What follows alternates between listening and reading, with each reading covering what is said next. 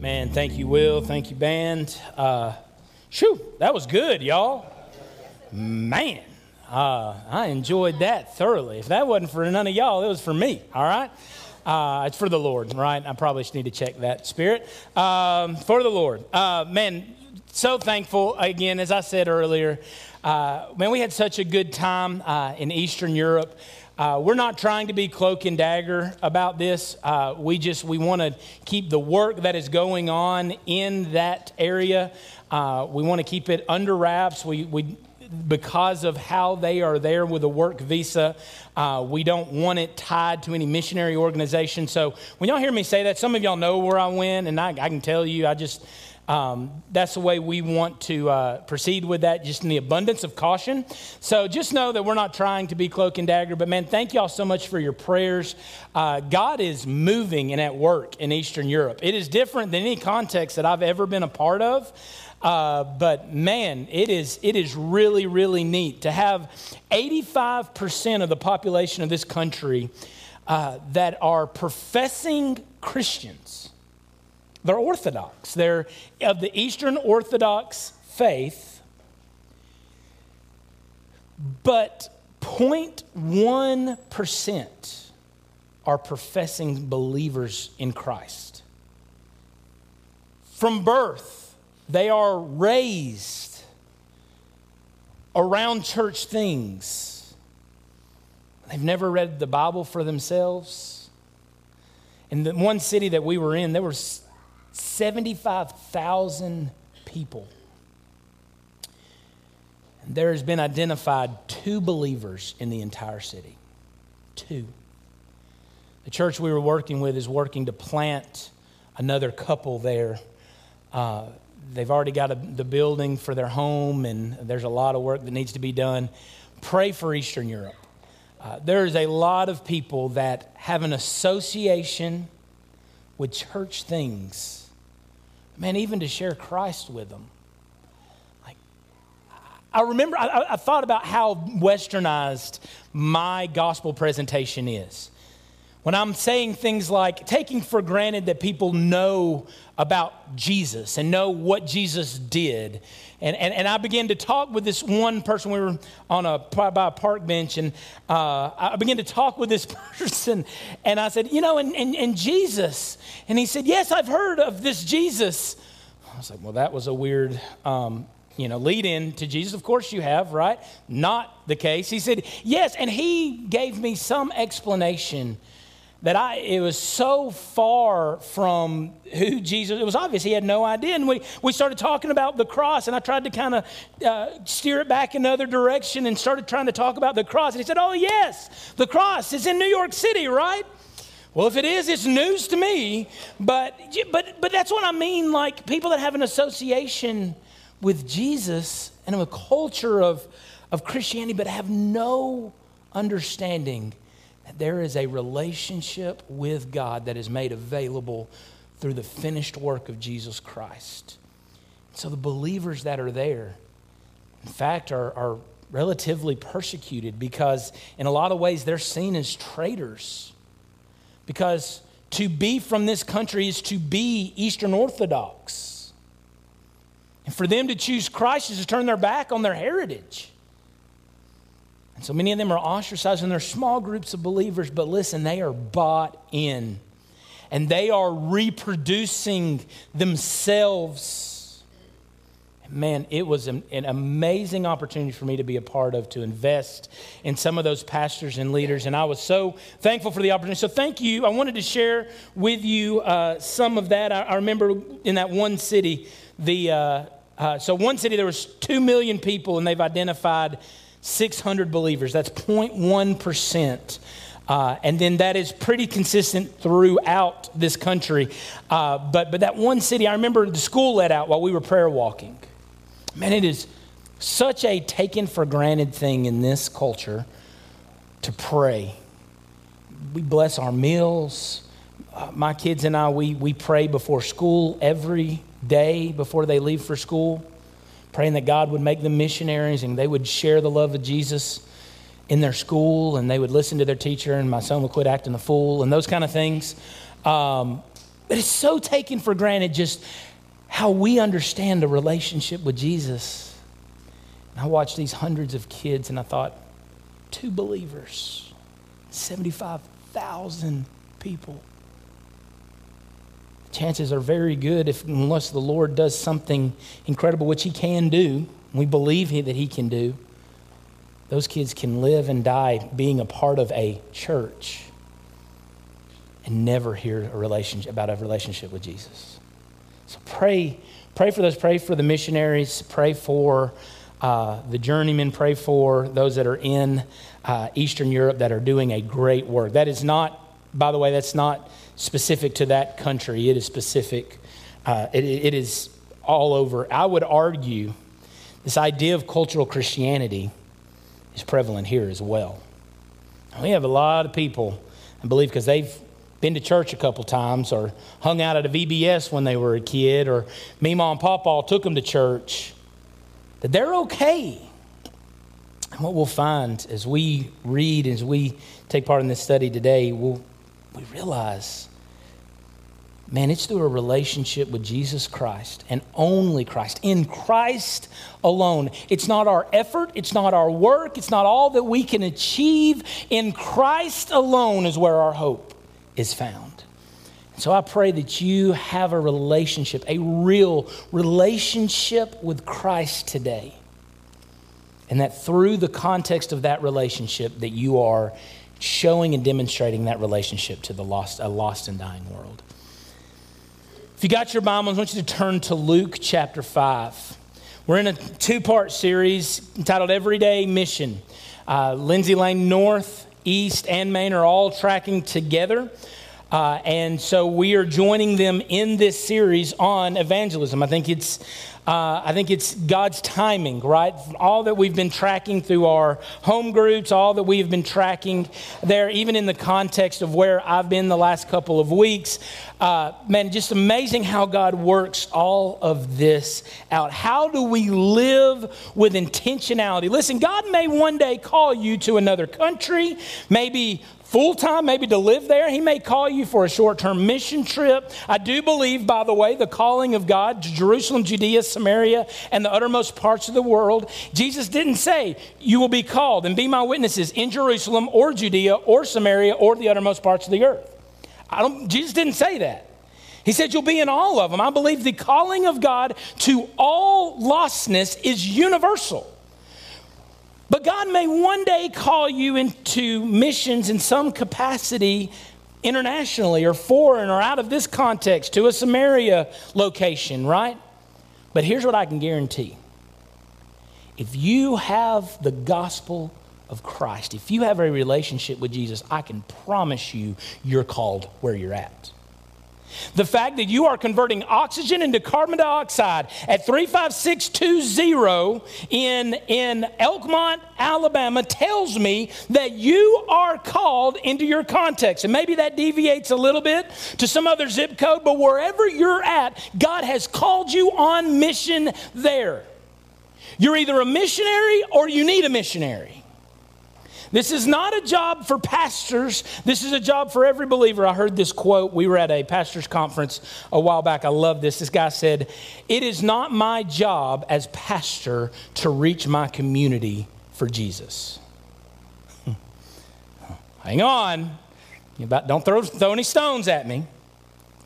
He said, "My job as pastor is to train and equip for the work of ministry." Ephesians 4. The work of pastor is to train and equip others for the work of ministry. My job as pastor is not to reach this community for Jesus. It's my job as a follower of Jesus to reach this community for him. That's not, my vocation has nothing to do with that. I am uniquely called to train and equip the church for the work of ministry. But it is my calling as a fellow believer alone to reach my community for Jesus and the individuals therein. All of us have that calling. And so what does that look like? Luke chapter 5. While you're turning there, I brought this Bible. I was going to put it in my back pocket where it's supposed to go, but I might have lost my trousers, so I didn't. But when I was in middle school, maybe, I was in... Jeremiah, that got Jeremiah. He thought that was funny. As I was in middle school, maybe transitioning into high school, somewhere around that time, a friend of mine, a mentor of mine, told me that I need to be ready to share Christ with people at a moment's notice. And this was kind of before the apps on the phones and all that kind of stuff. We had mobile devices, flip phones and things like that, but it just wasn't as readily available. And so I remember carrying around this Bible right here, and I had to look for it, and I actually had to pick up some things and look under things, which is hard for us men to do, but I found it. And I remember finding this Bible. It was the smallest Bible I could possibly find in the translation that I liked. And I remember getting it, and I remember even in Lifeway, which you'll get some weird looks, by the way. You start putting Bibles, you're in Lifeway, and you're buying Bibles, and you're seeing if they'll fit in your back pocket. You get weird looks of that. Is this guy about to steal a Bible? Hello, Hell Express? But I get this Bible, and the whole premise of it was for me to make a decision every time it was in my back pocket to live with a level of intentionality that I did not live without this around me. That I would make a decision today, God, I want to make myself available to have a conversation with somebody, whether it's about lostness or whether it's about accountability or whether it's about discipleship. But I want to live with a level of intentionality that I would not do without this Bible in my back pocket. That every time I sit down, I recognize that it's there. Every time that I'm around, I know it's there. And that's what it looked like in middle school and high school for me to live with intentionality. I was looking through here. I still have lists of names of people that I knew that were lost. The idea was convenience. Fits in your back pocket. You can take it with you as you go. But when I had this Bible, I wore it and I kept it with me, I was much more intentional than when I didn't. My question to you is, how intentional are we to be missionaries where we are at? I mentioned praying with my kids. One thing we pray every single Sunday, or every single day, God, help us to share the love of Jesus with Elkmont. Help us to be missionaries at our school and where we work, in the homes that we're in. Every single day, living with intentionality. Everyday mission is what Christ has called us to do. And in order to do that, we need to, number one, we need to identify. Number two, we need to invest. We need to identify what God is doing and where God is moving, and then we need to invest in those areas. Luke chapter 5, verse 27. Jesus finds himself in a very interesting spot. He is between ministry obligations. He has performed tons of miracles. He's tired. He's give out, right? If you were helping break down last night, you probably felt tired and gave out. And he was moving to another place where he was about to be tested again. The Pharisees were about to ask him a series of questions to test him. But Jesus finds himself in this transitionary period of time where anybody would be like, hey, it's okay, focus on you, self-care, hashtag self-care, right? But instead of focusing on himself, Jesus looked and was sensitive to the activity of God in his context. Listen what it says. Luke chapter 5, verse 27. After this, he went out and he saw a tax collector named Levi sitting at a tax booth. And he said to him, follow me. The tax collector, Levi, this random guy, Jesus is on the way, walking somewhere. It didn't even seem like a super intentional, hark, young Levi. It's hey, follow me. Listen what happens. And immediately, leaving everything, he rose and he followed Jesus. He followed him. And Levi made him a great feast in his house. And there was a large company of tax collectors and others reclining at the table with them. And the Pharisees and the scribes grumbled at his disciples, saying, why do you eat with tax collectors and eat and drink with tax collectors and sinners? And Jesus answered them, those who are well have no need of a physician, but those who are sick. I've not come to call the righteous, but the sinners to repentance. So the first thing we see there is that Jesus identifies Matthew. Jesus identifies Matthew. It says after he went out, he saw a tax collector named Levi. It is actually Matthew's account. We'll let Matthew call himself what Matthew wants to call him. We live in the South. We're okay with double names, right? Two names, Matty Bell, right? We're okay with this. So Matthew calls himself Matthew. All the other disciples will call him Levi, but he's sitting at a tax booth. And he said to him, "Follow me." Of all the people that Jesus could have ministered to, this was a very particularly weird option. This is a weird person for Jesus to choose. Levi quite possibly, Matthew Levi, quite possibly was the most hated person in that region. When the Romans came in and they took over many of the conquered territories, in an effort to win goodwill, they didn't want to charge taxes at spear point, right? They didn't want a centurion going around collecting the taxes. Sometimes that happened. But what they would like to do is they would like to take a national of the region and to appoint that person as a tax collector. And so they would do that in order to maybe endear some type of support for, it was easier to pay to a national than it was to pay Rome directly. But this really backfired. And the tax collectors were like the worst example of humanity for the Israelites. They were Hebrews, but they were sellout Hebrews. They had sold their soul to the dollar. They were very wealthy. It was a very lucrative business. And in fact, many of them, because they were already sellouts, didn't mind even selling out more and charging the people over what was actually owed to Rome. And so they would live off the margin, off the increase of jacked up taxes. So these people were sellouts, and they were hated in the groups of people that they run with. And so if I'm creating a small group of people to lead a gigantic movement that is the kingdom of God, I don't know that I'm choosing the most hated guy in the room. But that's exactly who Jesus invites. In the middle of a busy schedule, in the middle of a lot of stuff going on, he was intentional with this young man, intentional with Matthew. Can I ask you this?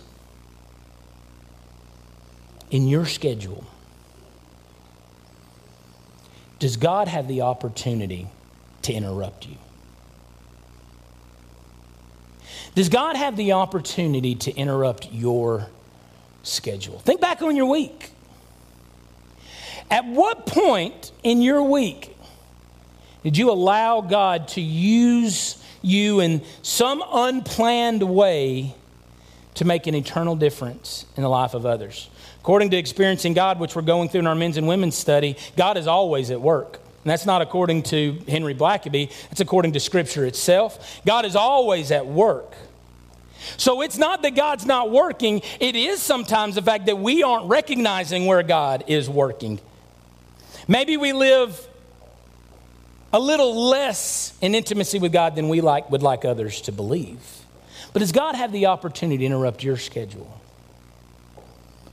To make you sensitive to what he is doing in the life of somebody else? It's exactly what we see in Jesus. And listen, there's nobody busier than the Son of God, right? Think about this Bible, right? I mean, in all of the things that I had to worry about, classes and scholarships and girls and sports and all the things that I had to worry. I was busy. I would look at me back then and be like, you had no idea, buddy. But I was busy.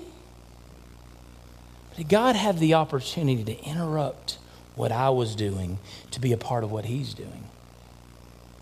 Now, if that's convicting for you, it's going to get worse. Because Jesus ain't looking for little ways that he can peek into your schedule. That's not what he's looking for. That's not what surrender looks like. Surrender doesn't look like, okay, God, I'll give you this window. What surrender looks like is, God, here is all of me. Here is all of my schedule. Here is all of my agenda. Here is everything that I am or ever hope to be. Now you do what you will. He's not looking for ways to peek into your schedule, folks. Pencil Jesus in. He's looking for every bit of you. He's looking for that relationship. What did he tell Matthew? It's so simple. We've been over this.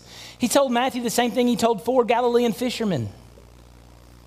He didn't say, become a member of a church and then come follow me. He didn't say, get involved in a home group and then come follow me. He didn't say, read your Bible a whole lot and pray like you should and come follow me. He didn't say, put down all of the bad habits and follow me. What he said was, follow me.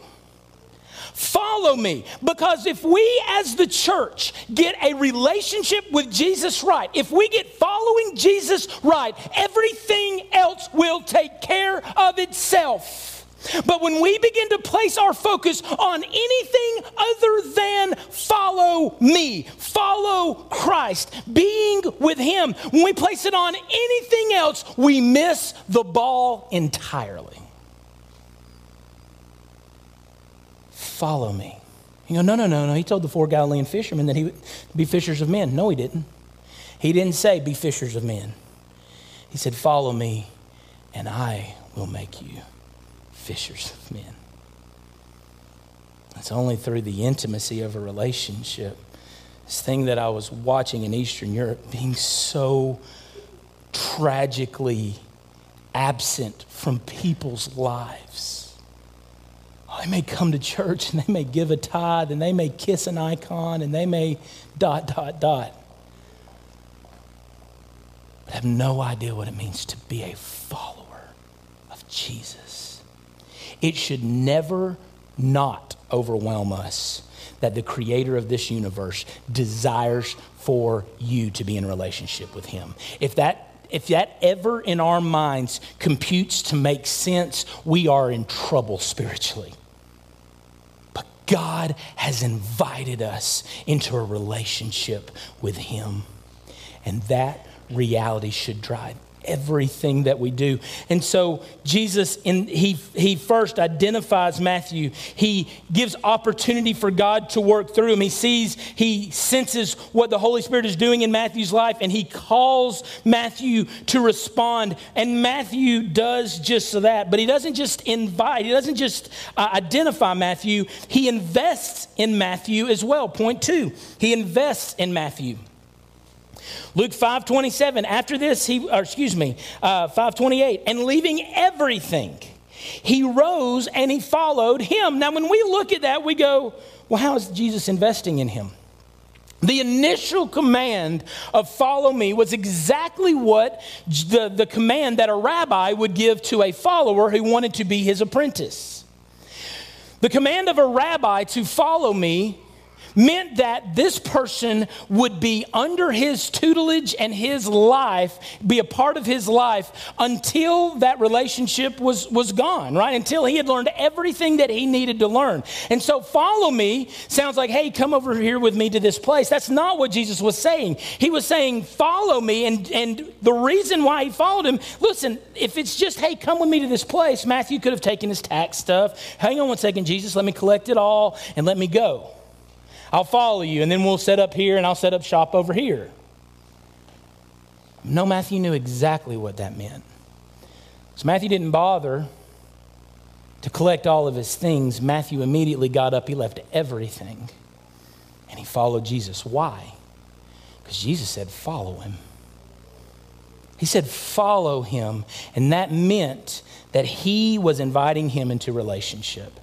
He would be his rabbi. He would be learning under them. And then we see that, right, in the disciples. 3.5 years or so of ministry. Now they ate the same food that Jesus ate. They drank the same drink. They breathed the same air. They laid on the same, in the same homes. They were together non-stop. Jesus wasn't just inviting them into relationship, right? He wasn't just saying, hey, here's this relationship with God. He was inviting him into himself. And so what we see then is Jesus invests in Matthew. He invests in him.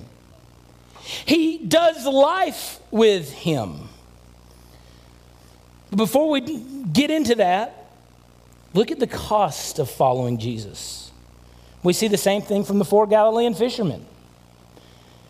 They left everything, including Pops, old Daddy Zebedee, just chilling with all the nets and all the fish and all the boats. Bye, Dad. Jesus said, follow me. Immediately they left everything. They knew what Jesus was calling them to.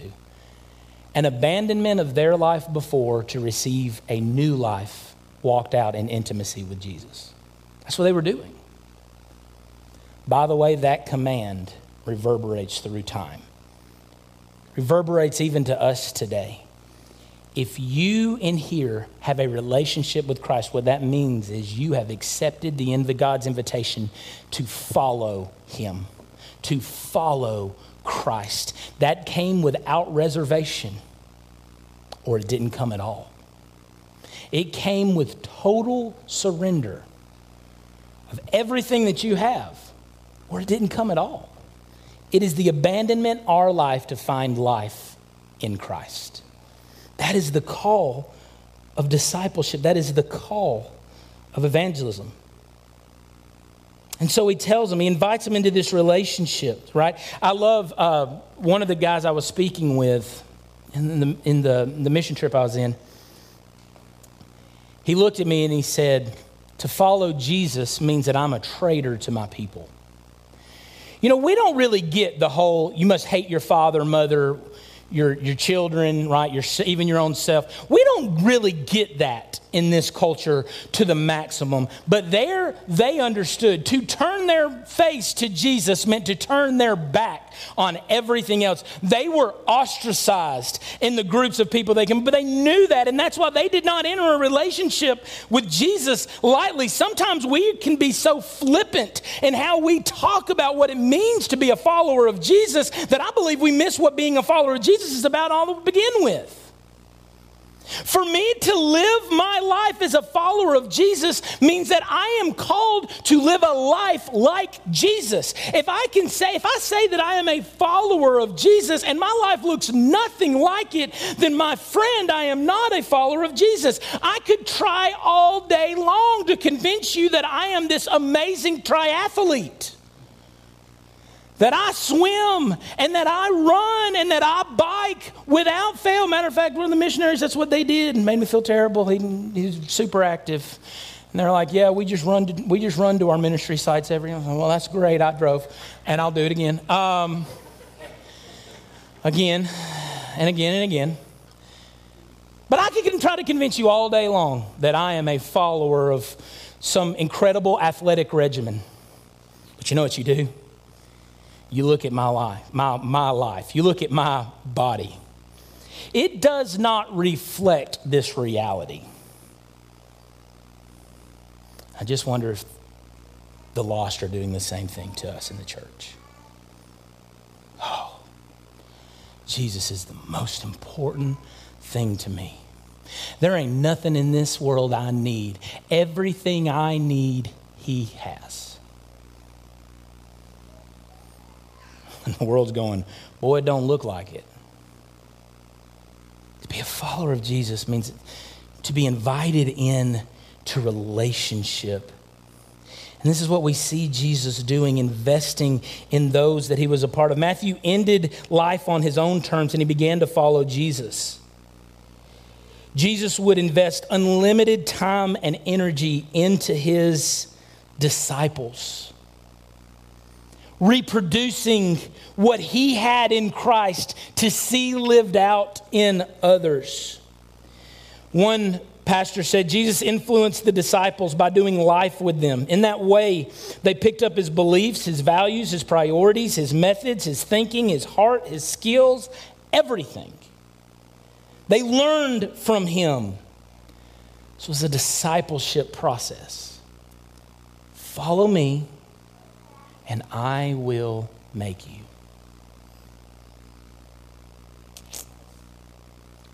This wasn't just true of Jesus. This is true of others as well. This is true of those that have relationship with Jesus after Jesus was gone. Look at 1 Thessalonians 2.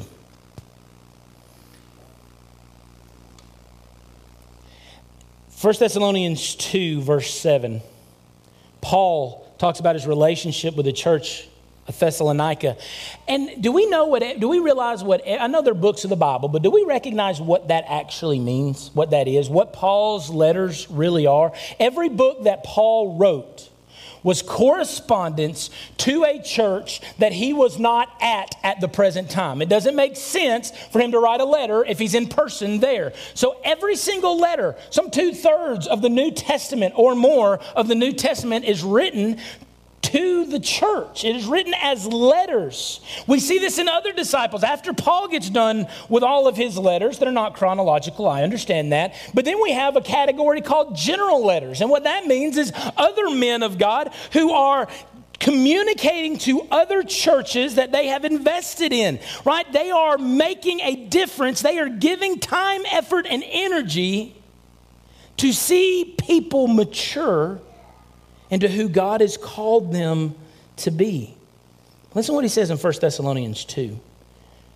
Beginning in verse 7, but we were gentle among you, like a nursing mother taking care of her own children. Now, I can't relate to this. He actually later refers to himself as a father that is rearing his children in the way that they should go as well. But if you got kids, you are keenly aware of the investment that is required to raise them to not be crack-smoking atheists, right? Like, to not go to jail. Like, sometimes I'm wondering, like, I don't know what's going on, middle kid. But think about how much time and energy God has called me to invest in my children, called their mother to nurture and love them and support them.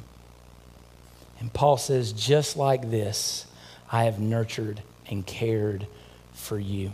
Listen, Andy John sent this out to all of our senior staff. If you want to finish fast, go alone. But if you want to go far, take someone with you. If you want to go fast, go alone.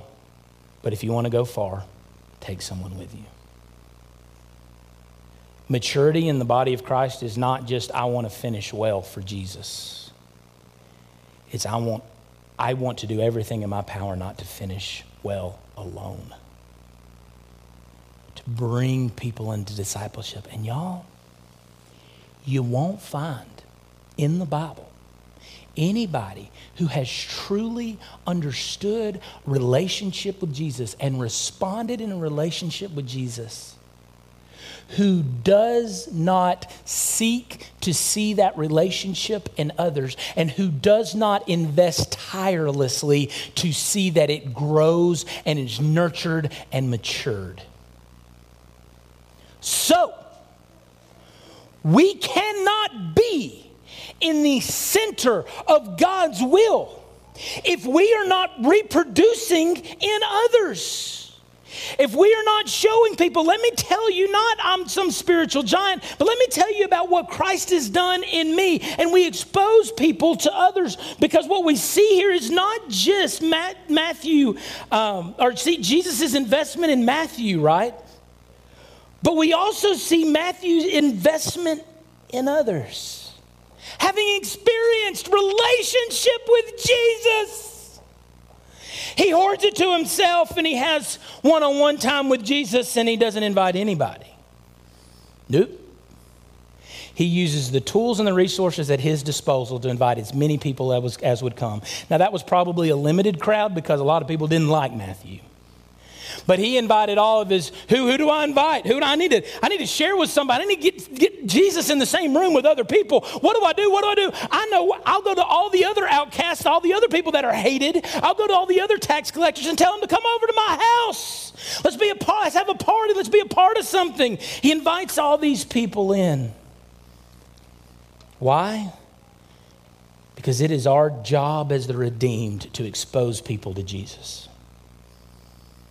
That's why you're still here. Otherwise, the best place for you to die would have been the altar in your seat when you surrendered your life to Jesus. There's no point for you anymore. The fact that you are still breathing tells me that God has called you then to expose the gospel, expose other people to the gospel, to what Jesus has done in your heart, to live intentionally. It says in verse 29, Levi made him a great feast in his house. And there was a large company of tax collectors and others reclining at the table. What was he doing? Just using what he could to get people to Jesus. When Jesus was walking around, that's what you did. Got to get Jesus in the same room with these guys. Today, we are the exposure of Jesus to the world. We are his temple. If the world is going to see Jesus, they're going to see it through our relationship with him. And so Matthew wasn't just inviting them to relationship, just like Jesus, he wasn't just inviting him into a relationship with God. He was inviting them into a relationship with himself. Let me take time from my schedule to invest and disciple. May I prioritize this in my life. Matthew left the tax tables and he went to the dinner table, bringing people in to see Jesus. Colossians 1, 27 through 28. This is not in your notes. You can turn there if you'd like. Colossians 1, 27. To them God chose to make known how great among the Gentiles are the riches of the glory of his mystery. All right? To them God chose to make known among the Gentiles, among all the pagans, among all the people that didn't know about Jesus, the riches of the glory of his mystery. What was that mystery? Which is Christ in you. This is evangelism on an everyday basis. We don't just invite them to Christ, we invite them to ourselves. It is Christ in you. Do not think that God has called you to cold call evangelism and to peace out, buddy. Hope you figure it out on your own. God has called us to the context of relationship, to invite people to a relationship with him, but to offer ourselves to them in relationship as well. The hope of the gospel to the Gentiles is Christ in you, the hope of glory. It's the hope of glory. Well, whose glory? It's not our glory, it's God's glory. It's why we're still here, to expose Christ to others. Expose others to Christ, to a relationship that is within us. Him we proclaim, warning everyone and teaching everyone with all wisdom, that we may present everyone mature in Christ. And so it's up to us. It's up to us to expose people to Jesus. But then, it's up to God to do the rest. You can't save a soul. And us as a church, we can build programs and ministries and all these different things. Home groups and organize events, sling cotton candy and bounce on inflatables. You know what? All of that, we can do all of those things. Only God is capable of changing a life. Only God. And so that's why we do what we do. That's why everything that we do should be flavored this way. But this isn't a church initiative. This is an individual initiative to go where we're planted. Allow others to see how they can have a relationship with Christ. How they can be made new as we have been made new. Would we live? Would we live with that level of intentionality in our life? Every head bowed and eye closed. If you're here and you don't know that you have a relationship with Jesus, assurance isn't found in checking a box, isn't found in raising a hand, isn't found in talking to a pastor. Assurance of your salvation is found in surrendering your life to Jesus. It's found in a relationship with Him. So you shouldn't have to go back to a day when you were a kid to see the change that God made in your life. You should be able to look today at your life and see a relationship with Christ. It's what a relationship is. Daily walking out of our love relationship with each other, with God. So if you're here and you have that relationship, praise God. Praise God. But if you don't, I would urge you today to make today your day of salvation. I'm not asking what you've done in the past or anything like that, but you respond today to what Christ has done. It's not about trying harder. I got to get things right before I come to Jesus. Nope. Let God change you from the inside out. You just surrender. Come to Him. Give Him all that you have and see what God can do. Maybe you're here, maybe you know that you have a relationship with Christ, but man, you are in turmoil because you know that your life doesn't look like that. Maybe you have allowed the tyranny of the urgent to take the place of God-ordained priorities in your life. Maybe you need to surrender that.